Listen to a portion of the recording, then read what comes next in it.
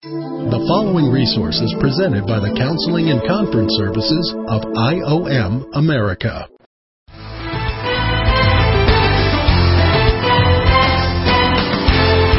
Welcome to A Counselor's Point of View. Hi, my name is Steve Finney, and I will be your host. Today's topic is men, morality, and cultural identity. Thank you for joining us, and we hope you enjoy our show. I'm sorry, but if you don't think that the enemy's not throwing whispers at you once in a while, you don't understand how the spiritual world works. You can be driving down the freeway and all of a sudden there's, look to your right. Well, do you think Satan would say something like that? Maybe not him personally. He's got little agents that help him out, of course. He will. It's called luring. It's called seduction. You cannot be seduced without a voice. So all of a sudden you're looking or you're having thoughts like you haven't had in weeks or months, and sometimes with some guys for years. They're praising God one day or 1 minute, and the next day they're in trouble with immorality. It's called an attack. This guy's very good at what he does. He's the prince of the world, and we're walking around on it. That's why this one will be destroyed and will be given a new earth, as it says in Revelation. There's not much good about this earth anymore. Prince of the power of the air. Well, he's in the air. It's all around us. There's another verse that says, we do not fight flesh and blood, but powers of darkness, principalities of the air. In fact, that is that verse. And when you're dealing with a conflict person, you got to get as good as Jesus is, because He is living in you, so He will be as good as He is, because He is who He is, doing it through you. So when that conflict person is in your face, in your mind you can say, Satan, get ye behind me. He will know that you're not accusing this person of being angry at you. You're looking through them and seeing this is not flesh and blood. That's a person that lives by grace. Destroyer. Yep. He certainly is that. Tempter, we just kind of walked through what that looked like. Evil one, you take the word evil and you just add a D to it and you've got devil. It is certainly one of his names. The one who practices evil. He is a god of this age. Little g. Satan's limited power kind of looks like this. Believers should not ignore his power. There are many Christians who act like it's not that big a deal. They just go on about their lives thinking, that like he doesn't exist. And not only do they need to remember he exists, but he has been given limited power. Number 2, he has authority over demons. We don't know how many angels there were. He took a third of them. But we don't know how many there are. I don't think it really matters. But he's got authority over them. Number 3, he has a throne. It tells us in Revelation. He rules a kingdom. His kingdom is here on earth. He masquerades himself as an angel of light. Looking good. If you think the Antichrist is going to come in a black hood with blood dripping out of the corner of his mouth, you've been deceived. He will be very, very, very beautiful. In fact, I don't think you're going to be able to tell if it's male or female. That's my personal thinking on it. Number 6, it says meeting places. In fact, that scripture talks about God calling him out of his meeting place on earth. They're very organized. In many cases, more organized than the Christians. Number 7, power to oppose angels. Number 8 is holds the unsaved in bondage. Just throws a temptation, piece of steak to him once in a while to keep him unsaved. Power is limited to what God gives him. That's very clear in Job. And then number 10, needs permission to attack. That also is in that same Job passage. Number 11, his field of attack is the earth. And it's limited to the earth, by the way. He can't even get to Saturn. And that'll create some interesting discussion if you think about it. Number 1, the author of sin. That's Genesis pretty clear on that. 2, causes sickness and suffering. Number 3 has the power of death. And number 4, provides snares or traps for men. Boy, that's a given. Number 5, injects wickedness into the hearts of men. Driving down the highway and you have this thought, or look over here. You call it self-talk. Sometimes it's more than self-talk.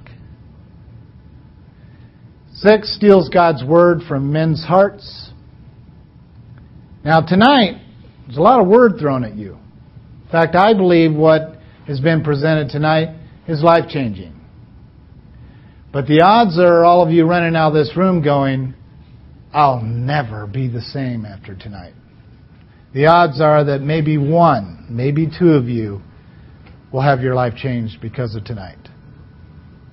And the rest of you are going to file this as some very interesting information. That is scary. That's the pieces he can steal immediately. But the ones walking out of here going, I'm never touching another piece of pornography again. I'm not investing in this guy's plot. I am mad at what he's doing. The game he's playing has got reason behind it. I am going to stop this. He can't steal that. Because your vigor is going to a belief. He can't steal it. So I wish it was all of us walking away with strong convictions, but it just doesn't work that way, I'm afraid to say. Strategically places all of his followers, pretty organized. Number 8, attempts to torment God's people. And the reason why I put attempts, because he does not get the job done very often. And I know you hear the wicked stories of people under attack and you look at the numbers as a whole, he doesn't do a real good job at it. There's a lot more victorious Christians than you know or realize. That doesn't mean they're perfect, but their minds is set on knowing God a little more and a little more. You see? Little growth means you're always moving this way. Some of us like going like this.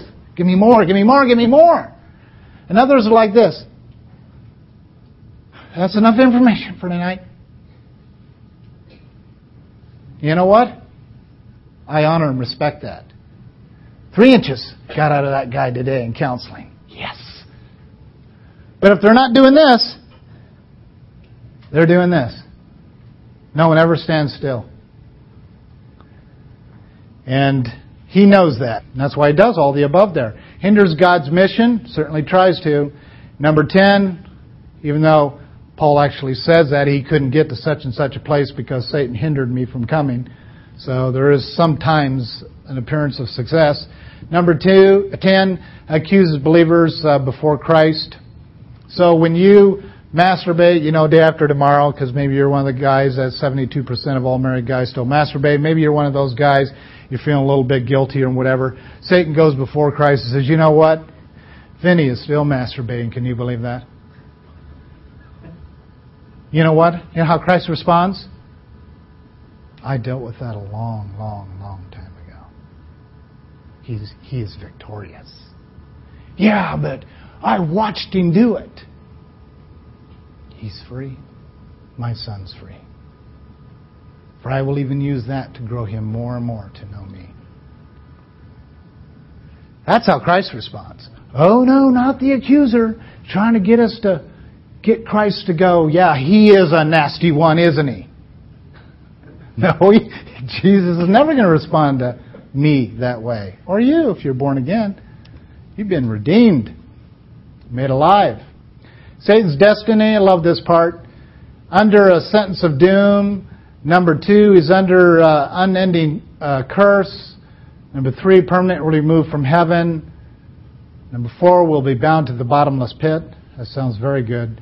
Number 5, soon to be eternally consigned to the lake of fire. That'll add a new meaning to his name. And then this is our victory.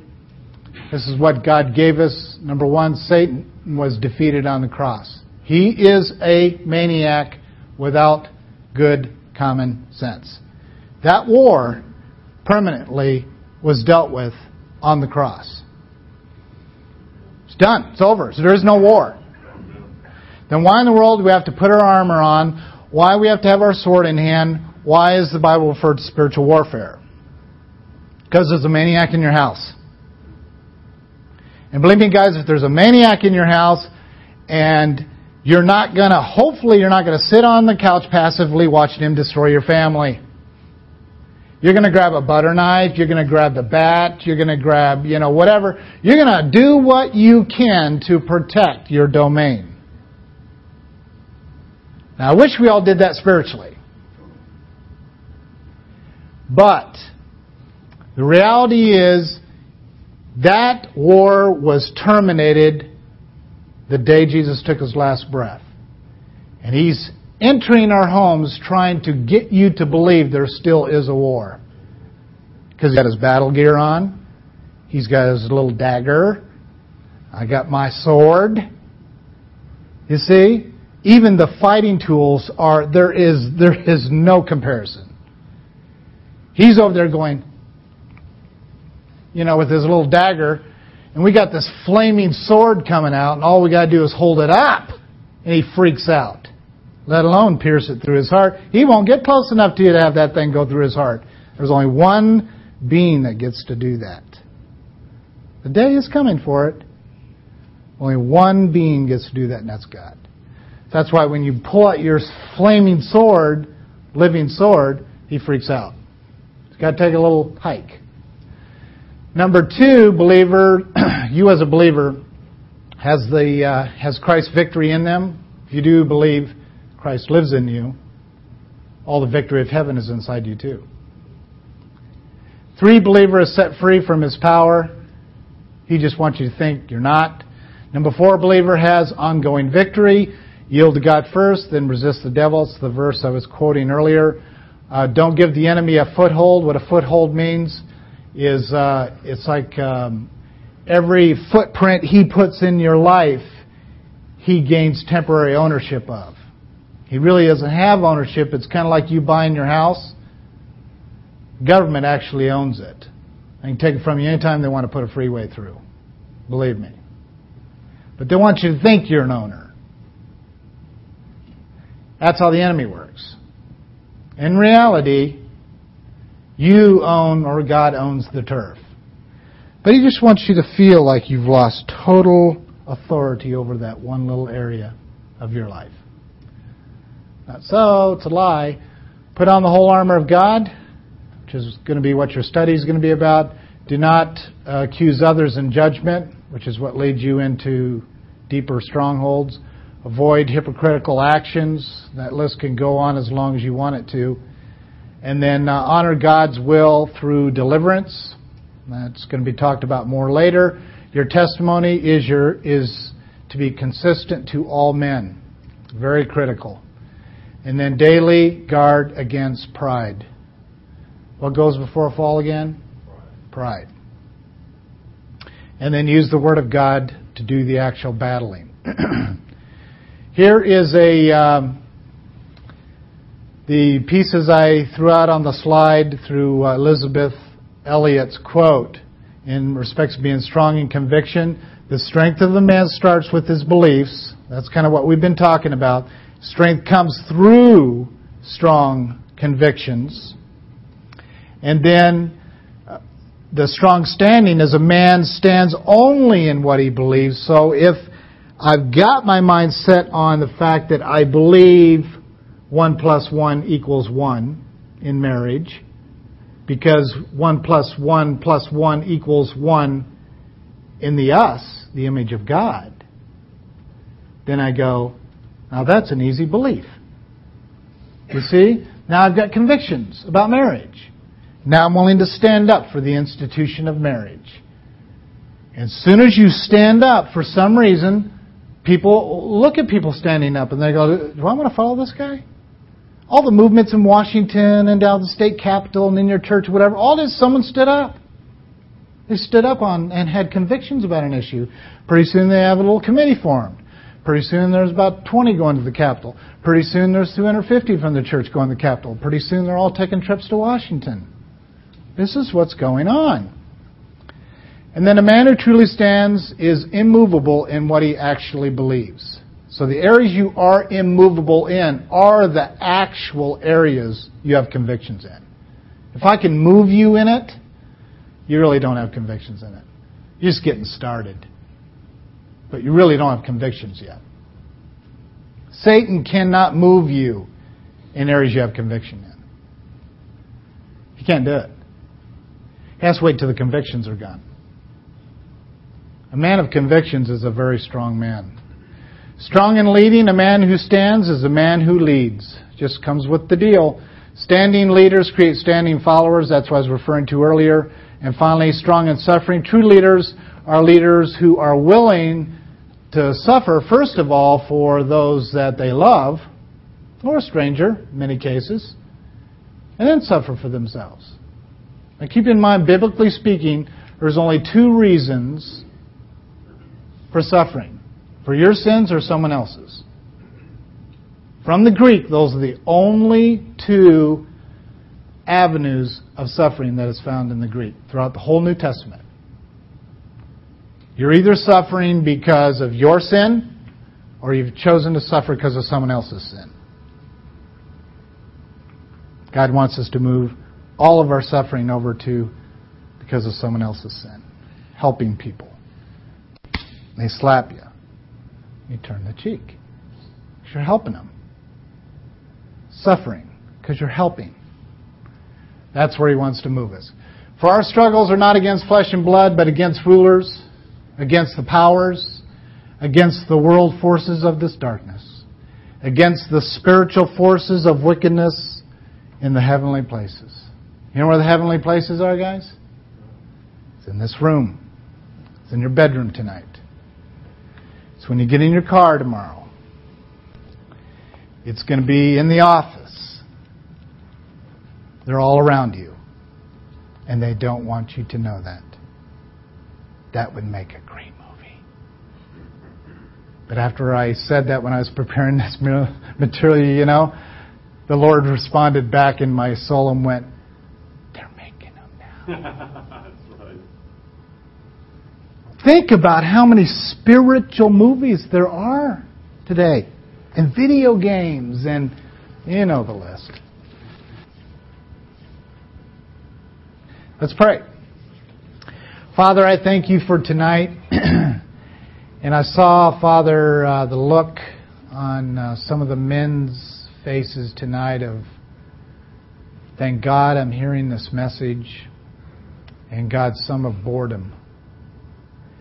And I just pray, Father God, that You would touch all of our hearts with Your truth. Not just this message, Father, just Your truth. I just pray that Your truth is embraced. That we hear the alarm clock and we get up. We get out of that lethargic existence.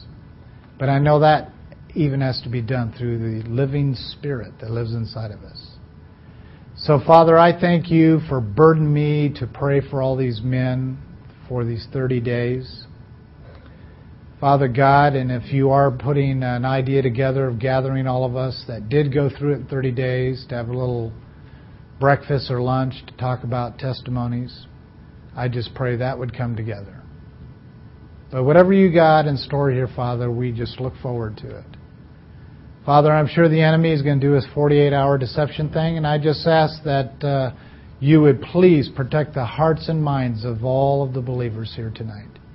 That the enemy cannot come along and steal those seeds of truth. May they be guarded and protected and experience it. We love You, Jesus. We love You, Father. And Father, we love Your Holy Spirit. And we pray that whatever You said tonight would go to the very depths of our hearts. And God, You know we only pray in Jesus' name. Amen. We are so appreciative of you joining us for this broadcast. If you would like a a full copy of this message, please log on to our website and click on the Resource Center. Scroll down until you see the CD titled Men in Morality. Thank you for joining us, and we look forward to our next broadcast with you. This resource has been presented by the Counseling and Conference Services of IOM America. For more information about our ministries, visit us online at iogamerica.org. That's iogamerica.org.